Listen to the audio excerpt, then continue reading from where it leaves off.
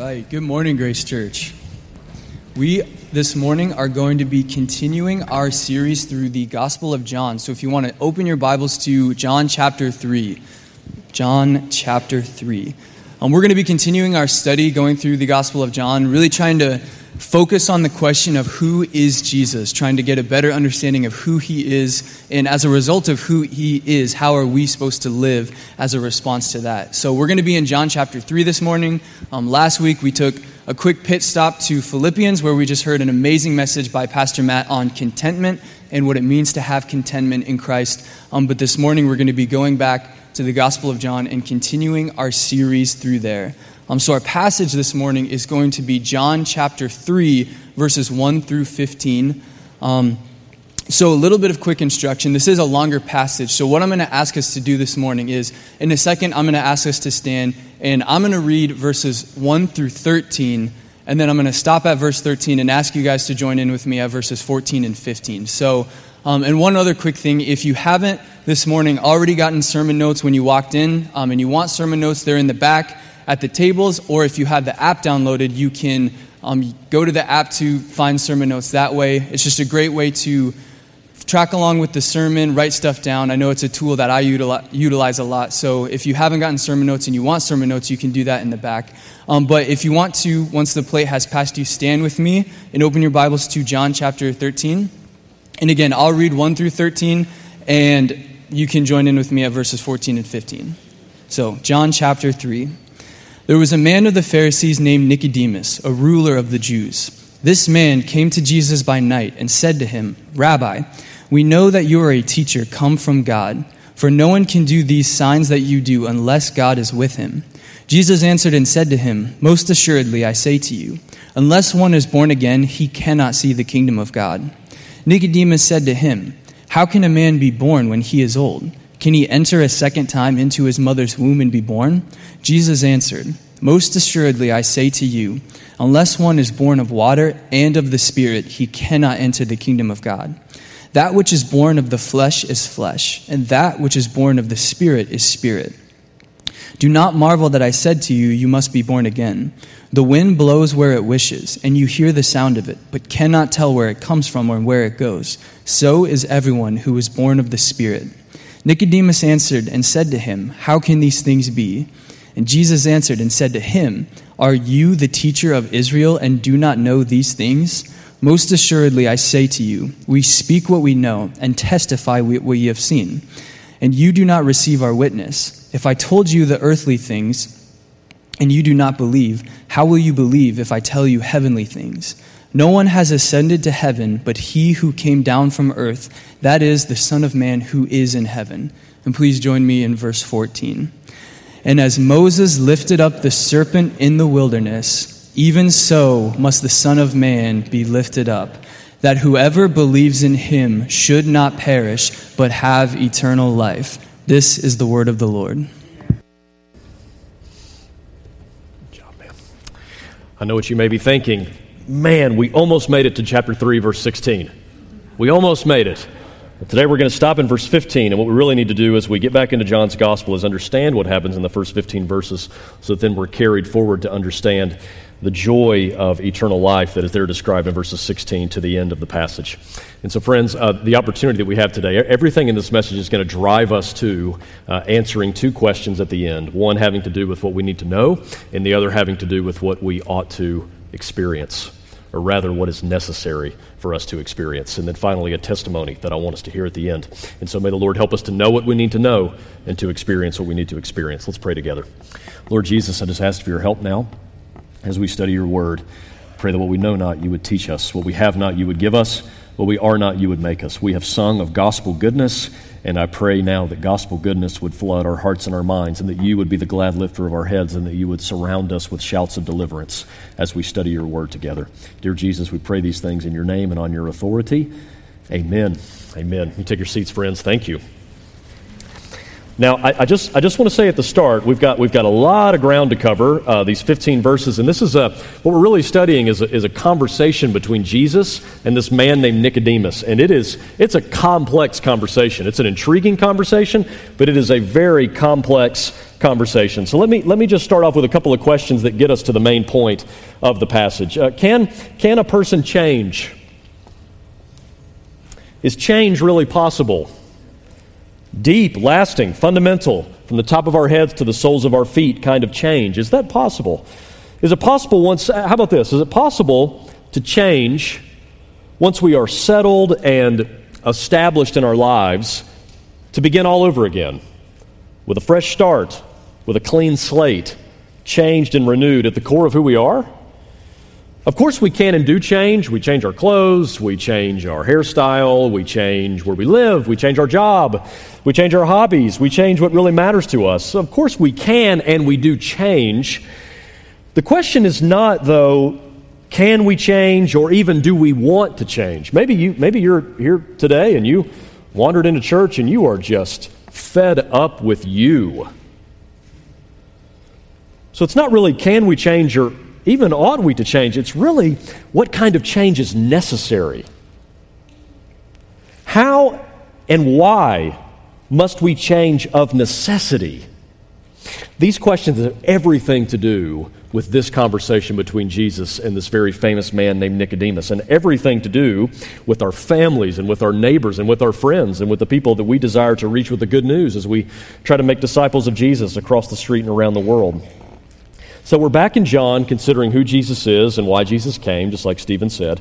We're going to be in John 3 for a couple of weeks. I would encourage you over the next couple of weeks to be reading through this chapter and seeing this theme of everlasting life and the preciousness of eternal life that comes through faith in Jesus. And so we're going to break down this conversation. And friends, as we study the first part of this conversation with Jesus, and it's interesting. At one point, it's a conversation between Jesus and Nicodemus. And we'll learn about who he is in just a second. I keep saying his name, and you may be thinking, I have no idea who that is. Just hold on, we'll explain in just a minute. It's important that we know who he is. But at one point, he just fades from the conversation. And a dialogue becomes a monologue. And Jesus just starts evangelizing us. And he starts telling us the good news. I think the best way to understand this is to do it with 3 points, breaking down the conversation, leading us to 2 questions that I want to ask at the end. And we just cannot overstate some of the things Jesus says. Like, most assuredly I say to you, unless one is born again, he cannot see the kingdom of God. Amen. Most assuredly I say to you, unless one is born of water and the Spirit, he cannot enter the kingdom of God. And as Moses lifted up the serpent in the wilderness, even so must the Son of Man be lifted up, that whoever believes in him should not perish but have eternal life. May God help us now. Let's give three headings and 2 questions, friends. First, let's consider the example.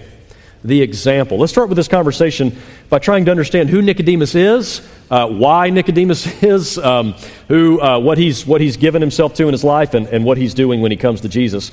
So we see in chapter 3, verse 1, rather, there was a man of the Pharisees named Nicodemus, a ruler of the Jews. So this man Nicodemus shows up a couple of times in John's Gospel. He shows up here in chapter 7 and in chapter 19. Nicodemus is a Pharisee, which means that he was a certified, he's educated, he's devout, he's respected, he was devoted to the synagogue and to life in the synagogue. He's a ruler of the Jews, which probably indicates that this man was a member of what was known as the first century Jewish Sanhedrin. The Sanhedrin was the Jewish ruling class under the superpower of Rome. Remember, this is a theocracy. God and government are one and the same in first century Israel. And so these were about 70 or so men recognized by the Jewish community who had a certain kind of authority over the people. And so think of the Sanhedrin was the judicial, legislative, and executive branch all rolled up into one. He was a member of that. Religious, serious, respected. That's who this man is. Further, if you look at verse 10, Jesus answered and said to him in the middle of the conversation, "Are you," definite article, "the teacher of Israel, and you do not know these things?" Now, the teacher of Israel seems to be a particular designation.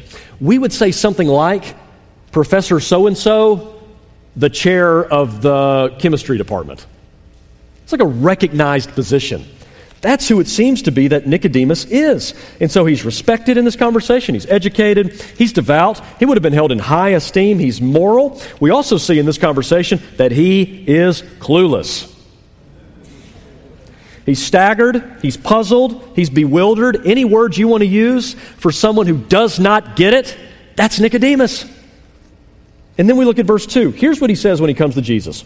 This man came to Jesus by night and said to him, Rabbi, we know that you are a teacher come from God, for no one can do these signs that you do unless God is with him. Now that sounds incredibly courteous and incredibly kind.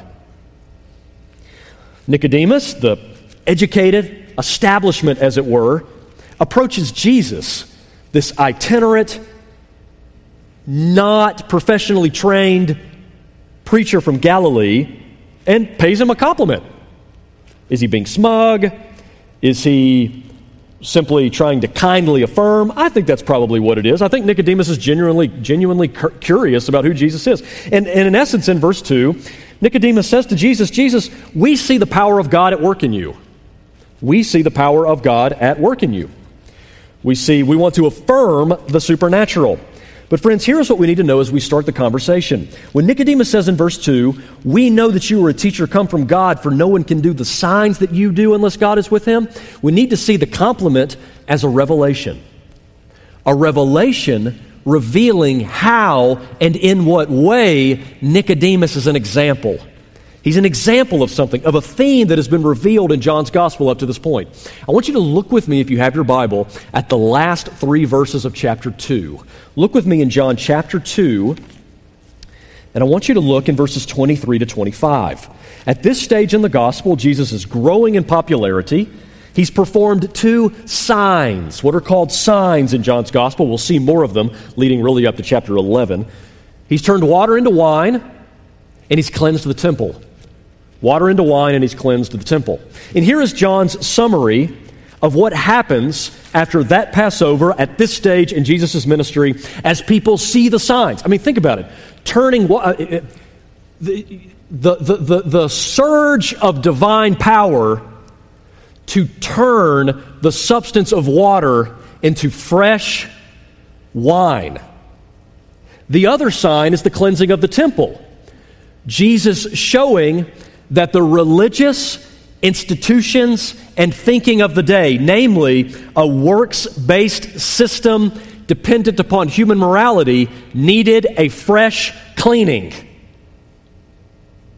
are startling things. On the one hand, it shows, I come to bring joy and life, the festive shout.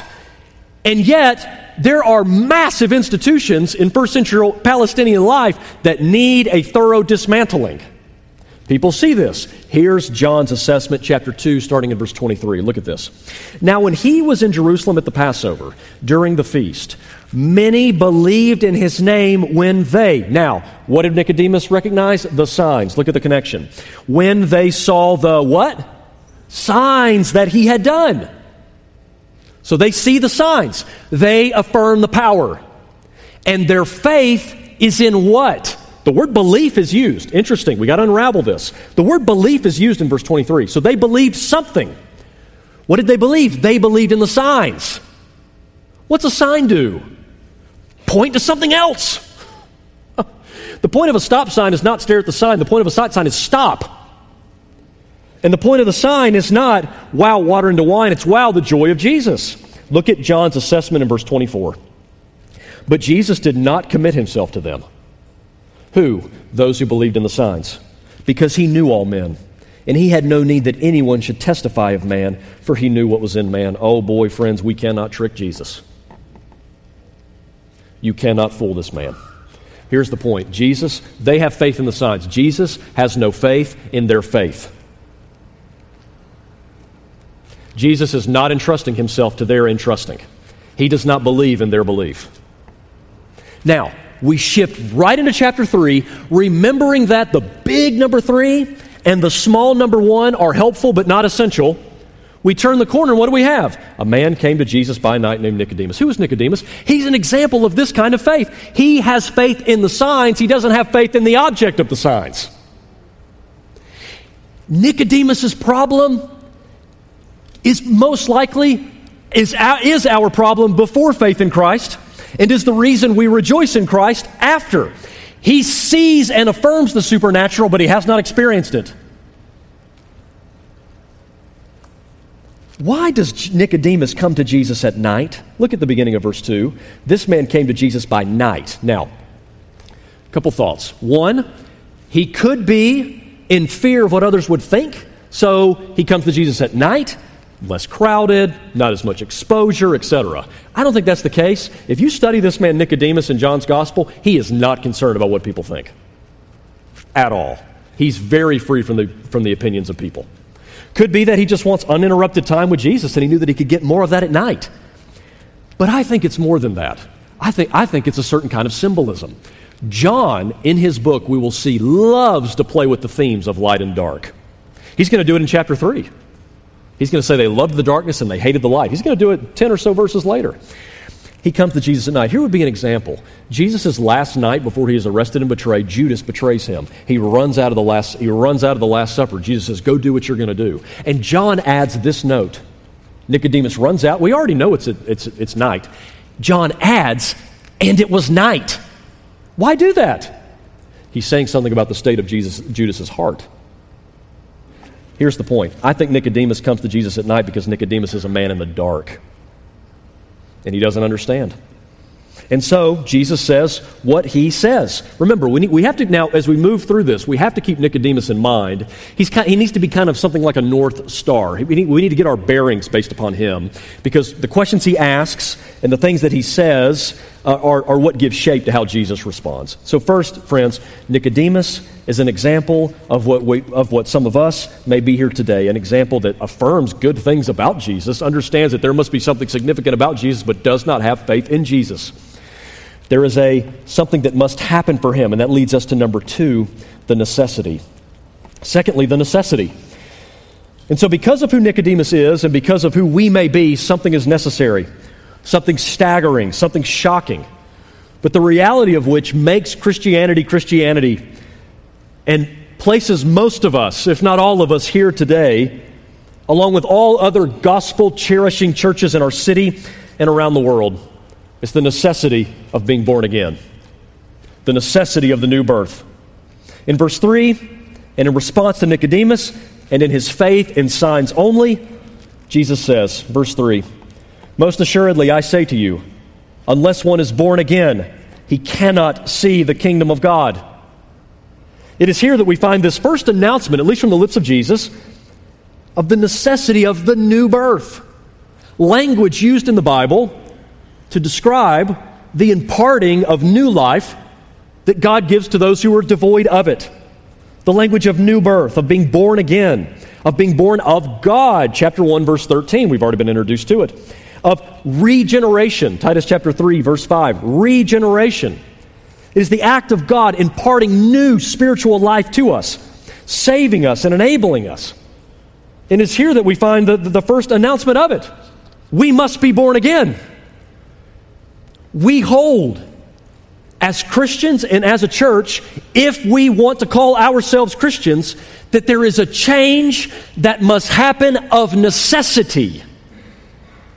A change Jesus demands.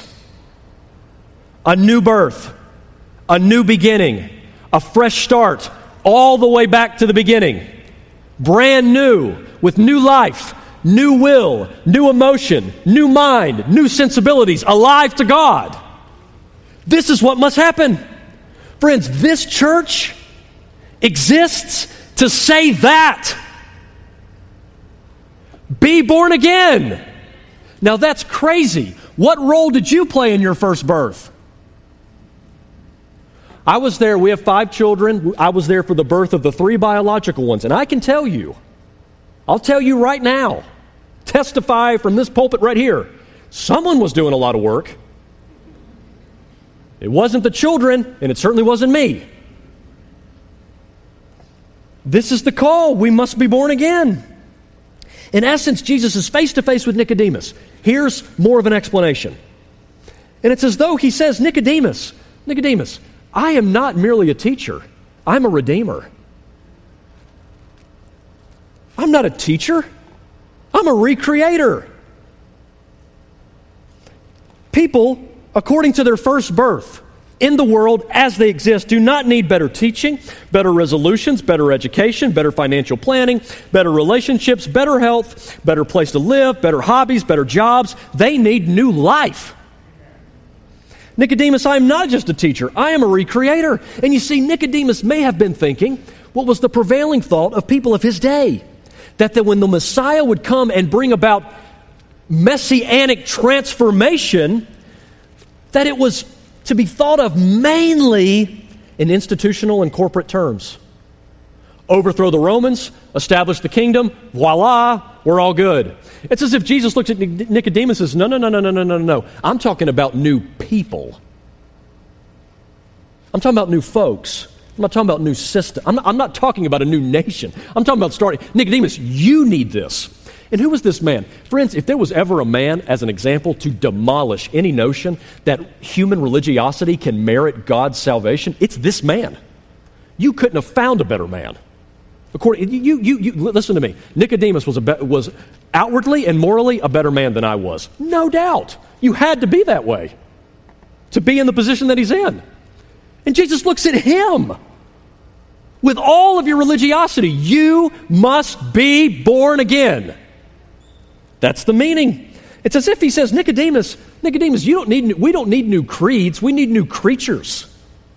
We don't need new laws. We need new lives. We don't need new displays of power. We need fresh, new people raised from spiritual death.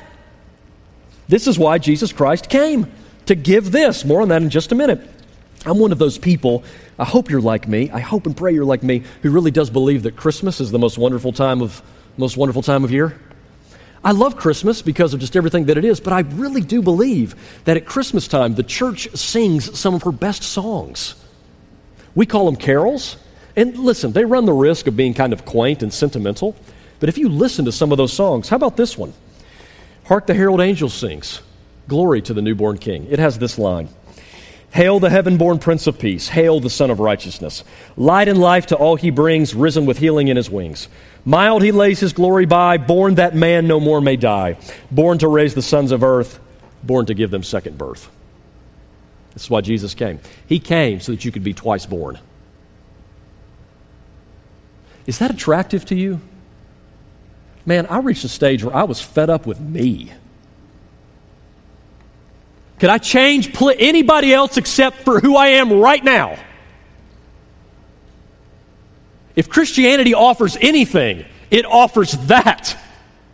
You can change from the top of your head to the soles of your feet, from the inside out. You can do it. You don't need look, friends, we don't need the gospel to be better people. Have you ever met a Jehovah's Witness? They're incredibly kind. You need the gospel for new life. Don't come into church to try to be a better person. You can go other place. In general, it's going to mean if you apply the golden rule, you're going to be a good person. But if you want change from the inside out, radical, new, change from the top of your head to the soles of your feet, you have to have the gospel. You do not need the gospel just to become a better person. Just go take an online class about how to be successful. But if you want this, you got to have Christ. That's what he's saying to us. That is what is of necessity. Necessity. Now, this requires a little bit more explanation. Look at what Nicodemus says in verse 4. Look what he says in verse 4. He's going to ask two more questions. The first is in verse 4. Nicodemus said to him, How can a man be born when he is old? Can he enter a second time into his mother's womb and be born? All right, he's either a stand-up comedian or he's understanding the metaphor, okay? So Nicodemus may be in need of spiritual rebirth, but he's no dummy, and he knows a metaphor when he sees one, okay? Nicodemus simply cannot mean by this question, he must be asking for some shrinkage of person and for a human to literally become a baby. He must understand Jesus is using a metaphor for going all the way back to the beginning and starting fresh. Out in the open, everything's in front of you from the very beginning again. And Nicodemus is probably thinking something like, Jesus, is this what you're promising? You promise too much. Am I an old man? He calls himself old. We don't know if that, I think he just means he's an older man. He's 40s, 50s, I don't know. But Jesus, are you promising that a man, once grown, married, established, living his life, think about that. You have people in your life, you know folks that you were maybe praying for, that they would come to faith in Christ, and they seem so settled. They seem so unable to be moved because they're comfortable and they're happy and everything's set and they've worked hard. Nicodemus is saying, are you promising that? Look, it's not a crazy question. Is that kind of change actually possible? Can that happen? I mean, a 12-year-old or 13-year-old may make more sense. Your brain's a little more elastic. You're thinking you're not as settled. But as a grown man, is that kind of change possible? Yes. Yes, it is. It is. There are people, we have family members my wife and I pray for. One of them in particular. He's 56, 57, I don't know. And he's just living his life. I pray that God would save him. And the moment I'm finished praying, I just my default, like the doctor hitting my knee and my leg, just my default reaction is, probably not going to happen. Probably not. Look, let this text dispel any thoughts like that. It can happen. It can happen. God can do this. Nicodemus still doesn't get it. Jesus is clearly speaking of something beyond human effort, and so we move into now Jesus giving, starting in verse 4 down to verse 15, further explanation. So we see next the explanation. The explanation. Jesus is going to help us understand what this is and how it happens. What this is and how it happens. And first, Jesus is going to place his emphasis on the Spirit. The Spirit. Now, I want you to start with me in verse 5. Look at verse 5. And as I read it, notice the emphasis on the Holy Spirit. Verse 5. Jesus answered, most assuredly, I say to you, unless one is born of water and the Spirit, he cannot enter the kingdom of God. That which is born of flesh is flesh, and that which is born of spirit is spirit. Do not marvel that I said you must be born again. The wind, now that is synonymous with spirit. It's just a word picture describing the Spirit. Verse 8, the wind blows where it wishes, and you hear the sound of it, but you cannot tell where it comes from or where it goes. So is everyone who is born of the Spirit. Two observations to make. First, in verse 5, Jesus says, most assuredly. Most assuredly. Same way he started in verse 3. It's very clear from verse 3 to verse 5, there's a connection. We're not talking about two spiritual births, but one. That's the first thing to notice. He simply adds water and spirit in verse 5. Verse 5 corresponds to verse 3, telling us that there's not two births, but one, simply clarified further. But the issue is still the mysterious and instantaneous act of God in which he imparts new life to us, the giving of new life, that regeneration. And who is this work attributed to, particularly in verses 5 to 7? The Holy Spirit. The Holy Spirit. Flesh gives birth to flesh, verse 6. That which is born of the flesh is flesh. That which is born of the what? The Spirit is spirit. Flesh can only make more flesh. Spirit makes spirit. Like produces like. Elephants give birth to elephants. Kangaroos give birth to kangaroos. Humans give birth to humans. Flesh makes more flesh. By saying that flesh makes more flesh and spirit makes more spirit, Jesus is intending to dispel any thought from our minds that any kind of new life or spiritual transformation is produced by any amount of human effort. The flesh cannot do this. If you start with flesh, you get more flesh. This is about spirit. It's about the Spirit. And we cannot finally understand this any more than we can finally understand the workings of the wind, verse 8. I don't understand the wind. I understand, I know that I can turn on the Weather Channel and they tell me like basic meteorology, that there's a cold front coming in from sea, even if I explain it. I don't know what they're talking about. Cold front. Oh, interesting. I don't know. You can't even see wind, but you can always see its effects. So it is with the new birth. You may not be able to see the wind. You may not be able to make sense of how all this works, but you cannot deny its results. Think of the awful storms we've had here since January. What can you deny of the power of the wind? On Tuesday night when that brief storm came through at about 7:30, 8 o'clock, we have this big birch tree in our backyard. Man, it was like that thing was just going to do a 360-degree turn. The branches were just touching the ground. The wind was so strong. So it is with the wind. And this inclusion of water in verse 5. Most assuredly, I say to you, unless one is born of water and the Spirit. Jesus assumes Nicodemus ought to be familiar with what he's saying in this passage. He says that in verse 10. He actually gets on to him pretty hard in verse 10 because he says, you ought to know this. So what's he talking about when he says water and Spirit? That's the big question. Is he talking about baptism? I don't think so. Is he trying to link it with the first birth and the second birth, like your physical birth, in that there is water involved in the physical birth of a child? I don't think it's that. I think Jesus is referring to those promises of what would happen when the Messiah would come. Namely, that the Messiah would come, complete his work, send his Spirit, and by his Spirit, clean his people up and empower them to obey him. Clean them up and empower them to obey him. I think Jesus is referring with water to the promise of Ezekiel 36.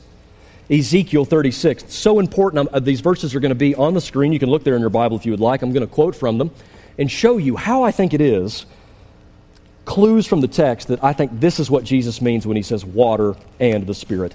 Ezekiel 36, we'll start in verse 22. They're on the screen, or you can look in your Bible. Therefore say to the house of Israel, thus says the Lord God, I do not do this for your sake, O house of Israel, but for my own holy name's sake, which you have profaned among the nations wherever you went. And I will sanctify my great name, which has been profaned among the nations, which you have profaned in their midst. And the nations shall know that I am the Lord. Thus says the Lord God, when I am hallowed in you before their eyes. Verses 24 to 27, notice. For I will take you from among the nations, I will gather you out of all the countries, and I will bring you into your own land. Then I will sprinkle clean water on you, and you shall be clean. I will cleanse you from all your filthiness and from all your idols. I will give you a new heart, and a new spirit I will put within you. I will take out your heart of stone. This is salvation. Take out your heart of stone. How much life does a stone have? None. And put in a heart of flesh and give a new heart, a heart of flesh. Verse 27. Here's the empowerment. Cleansing in verse 25, empowerment in verse 27. I will put my Spirit within you and cause you to walk in my statutes and cause you to keep all my judgments. Cleansing, a new heart empowered to obey. That's the new birth. He washes away all our guilty stains. He empowers us to live. He gives us a new heart. What's the new heart have? Life. It's alive. Before you were dead. That means you trust. We trust in Christ, and then we come out of that into the world with new tastes, with new sensibilities, with new affections. He begins to reorder what we love. We have new loves, new longings, new desires. Friends, if you've trusted in Christ and your primary longings and desires and what you want hasn't fundamentally changed from the core, then you have serious questions to ask, because you cannot deny the effect of a new heart. It will produce new longings and new affections. That's part of its work. This must be what he means. So first is the Spirit. Second part of the explanation, the how, is the Son. The Son. Verse 9, Nicodemus is still clueless. Nicodemus answered him and said, how can these things be? So Jesus shifts. The dialogue becomes a monologue. There's a shift from the Spirit to the Son, and he shifts from speaking about the new birth as a witness and as a teacher to speaking about himself as the cosmic and transcendent Son of Man from Daniel 7, who will bring these things about and who makes it possible. Jesus answered and said to him, verse 10, are you the teacher of Israel and you do not know these things? Most assuredly, I say to you, we speak of what we know and we testify to what we have seen, and you do not receive our witness. If I had told you earthly things and you do not believe, and how will you believe if I tell you heavenly things? No one has ascended to heaven, but he who came down from heaven, that is, the Son of Man who is in heaven. Let's stop right there. Essentially, in verses 11 and 12, Jesus tells Nicodemus, I've taken you as far as I can take you. I would long Nicodemus to go on to speak about the heavenly things, the transcendent things, the things that are virtually unspeakable, but you couldn't handle it. You can't handle earthly things, the new birth, which happens here on earth. That is above your understanding. He says in verse 13, no one ascended to heaven, but he who came down from heaven. That is the Son of Man who is in heaven. I have authority to speak on these things, Nicodemus, because I've done what no one has done. Heaven is my home, and I've left it. I am the exclusive and unique Son of Man, whose home is in heaven and who will return there one day. And so he essentially stops. And it's as if he looks right at Nicodemus. And he turns in verses 14 and 15. And he does what you and I are called to do And he does, like I said at the beginning, essentially, and what will happen in the rest of the chapter, he evangelizes Nicodemus. Look at verses 14 and 15. And as Moses lifted up the serpent in the wilderness, even so must the Son of Man be lifted up, that whoever believes in him should not perish, but have eternal life. Now, I've used all kinds of passages and tools to share the good news of Jesus with other people. John 3:16, which we'll come to next week.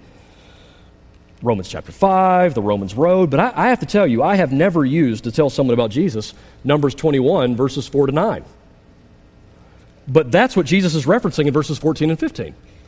Numbers 21, verses 4 to 9, where God's people are in the wilderness, complaining about their accommodations, wishing they could go back to Egypt. God, to discipline them, sends snakes, poisonous snakes among them. Many of them are bitten and die. The people go to Moses, their mediator, and say, please pray to God, we have sinned, please help us. And God tells Moses, okay, construct a bronze serpent, set it up on a pole, put it in the middle of the camp, and anyone who looks at it will live. And so Jesus says, just as that serpent is lifted up in the wilderness, every time we see this language of lifted up in the Bible, every time we see it, especially in John's Gospel, it's used 4 times, it always refers to Jesus' death, his lifting up on the cross. We could spend hours, friends, drawing the connection between Jesus and this obscure account, which Nicodemus had to have known, from Numbers 23. The point being that just as those people looked at that serpent and were healed, so we look at Christ and are healed from the poison of sin in our hearts. That's the gospel goodness. That's how Jesus clearly wants us to see. The whole Bible's about me. It's a whole other lesson. But he says, if you look and you believe, you have eternal life. How does the new birth come about? How does the new life happen? If you were to say to me the most obvious question, how can I be born again? My response would not be, wait for the wind to blow. My response would be, look and live. Look to Christ and live. Simply look. Look to him there, hanging on the cross, so that the poison of sin in our hearts can be healed. As he takes it, he sucks all the poison of sin out of our hearts on the cross so that we can be forgiven of all of it. This is what God has done. Notice how the language shifts from new birth in verse 15 to having eternal life, and it just picks up again in the rest of the chapter. We do not see again the language of new birth in John chapter 3. We see everlasting life. The point, new birth is to have eternal life. The new birth means eternal life. The two are in connection. They match. They're congruent. And the ground of all of it, the ground of the new birth, is the work of the Son of Man, telling us to look and telling us to live. This is why Jesus came. Now, I know of no better testimony of the simplicity of looking and living than the conversion of Charles Spurgeon, British preacher from the 1800s. I'm not going to read all of it for the sake of time. Just listen. This is him becoming a Christian, and it can happen to you right here and right now. Spurgeon is about 16 years old. It's January 6th, 1850. Sometimes I think that I might have been in darkness and despair until now, had it not been for the goodness of God in sending a snowstorm one Sunday morning while I was going to a certain place of worship. When I could no further, I turned down a side street and came to a little primitive Methodist chapel. In that chapel, there may have been a dozen or 15 people. The minister did not come that morning. He was snowed up, I suppose. At last, a very thin-looking man, a shoemaker, a tailor, or something of that sort, went up into the pulpit to preach. He was obliged to stick to his text for the simple reason that he had little else to say. The text was, "Look unto me, and ye be saved, all the ends of the earth," Isaiah 45:22. He goes on to say what this preacher said. He didn't even pronounce the words rightly, but that did not matter. There was, I thought, a glimpse of hope for me in that text. The preacher began like this: "My dear friends, this is a very simple text indeed. It says, look." Now, looking don't take a great deal of pain. It ain't lifting a foot or a finger. It's just look. Well, a man needn't go to college to learn to look. You may be the biggest fool, and yet you can look. A man needn't be worth 1,000 a year to be able to look. Anyone can look. Even a child can look. But then the text says, "Look unto me." Many of you are looking into yourselves. It's no use looking there. You will never find any comfort in yourselves. Some look to God the Father. Now look to him by and by. Jesus Christ says, "Look unto me." Some of you say, "We must wait for the Spirit's working." You have no business with that just now. Look to Christ. The text says, "Look unto me." The grace of the new birth is our seeing Christ lifted up. Then the man followed up his text in this way. Look unto me. He's speaking as of Christ. I'm sweating great drops of blood. Look unto me, I'm hanging on the cross. Look unto me, I am dead and buried. Look unto me, I rise again. Look unto me, I ascend to heaven. Look unto me, I am sitting at the Father's right hand. O poor sinner, look unto me, look unto me. When he had gone about at great length and managed to spin out 10 minutes or so at the end of his tether, then he looked at me in the gallery. And I dare say, with so few people present, he knew me to be a stranger. Just fixing his eyes on me, as if with all of his heart, he said, young man, you look very miserable. Well, I did, but I was not accustomed to have remarks made from the pulpit of my personal appearance. However, it was a good blow, struck right home. He continued, you will always be miserable. Miserable in life, miserable in death. Listen, it will cost you to trust in and follow Jesus. It will cost you far more to not trust in Jesus. It will cost you hell. If you don't obey my text, obey it now and be saved. Lifting up his hands, he shouted as only a primitive Methodist could do. He's hard on this guy. Young man, look to Jesus Christ. Look, look, look. You have nothing to do but look and live. This is chapter 14 and 15, or verses 14 and 15. Look, I did not take much notice of what else he said. I was possessed with the one thought. Like as when the brazen serpent was lifted up, the people only looked and were healed. So it was with me. I had been waiting to do 50 things. So many people are just tell me what to do. Look. What a charming word it seemed to me. Oh, Spurgeon says, I could have looked my eyes away. There and then the cloud was gone, the darkness had rolled away. In that moment I saw the sun. I could have risen that instant and sung with the most enthusiastic of them, of the precious blood of Christ, of simple faith which looks to him alone. And now I can say, e'er since faith I saw the stream that flowing wounds supply. Redeeming love has been my theme and shall be till I die. Friends, I have two questions for us as we close. Two questions. The first is this: do I understand the new birth? We started with questions like, can a person change? Is change really possible? Deep, lasting, fundamental, from the top of your head to the soles of your feet kind of change. Is that possible? Are you fed up with yourself, knowing that a new resolution's not going to do it, a new course won't do it, a new book won't do it, a new relationship won't do it? All you're doing is moving around the flesh in different places. What kind of change is necessary? This change, the new birth. And friends, part of what we must do as a church, those of us who claim Grace Church's home, is an eagerness to dispel any thoughts. What makes us a church, what will keep us faithful to Christ in our generation, is dispelling any notion from our mind that people are basically good and decent, and that all this talk about being born again and converted and saved is really awkward and unnecessary. It is the only thing necessary. Our purpose as a church is to guard the gospel. Every church you know of that is empty now. I was just in Europe. Churches everywhere. Demolished, or they're mausoleums now. They're museums. They have no life. There's no new birth. They forgot, listen, you don't fall off this cliff, you drift. Oh, maybe hell's not that serious. Oh, maybe sin's not that serious. No. We hit the pedal hard on all of that. We go 0 to 60 on all of that stuff. Guys, we have to. We have to. If we want a vibrant gospel witness, do we understand this? Why should we believe Jesus? Friends, no one has done what Jesus has done. No one has ascended but he who has descended. That's how we ought to believe him. Second question is this: have I experienced the new birth? Have I experienced the new birth? Your testimony can be Spurgeon's testimony. It seems so obvious to sit here and to look at you, to say, look and live. Look and live. It doesn't take, you don't have to do 50 things. You can have the gaze of faith and look to Christ. I'd like you to just bow your head and let's just get quiet for just a couple of minutes. And I want to lead us into a time of response. So we're asking the question, do I understand the new birth and am I willing to guard it? Do I see the effects of it in my own life? And then we're asking, have I experienced it?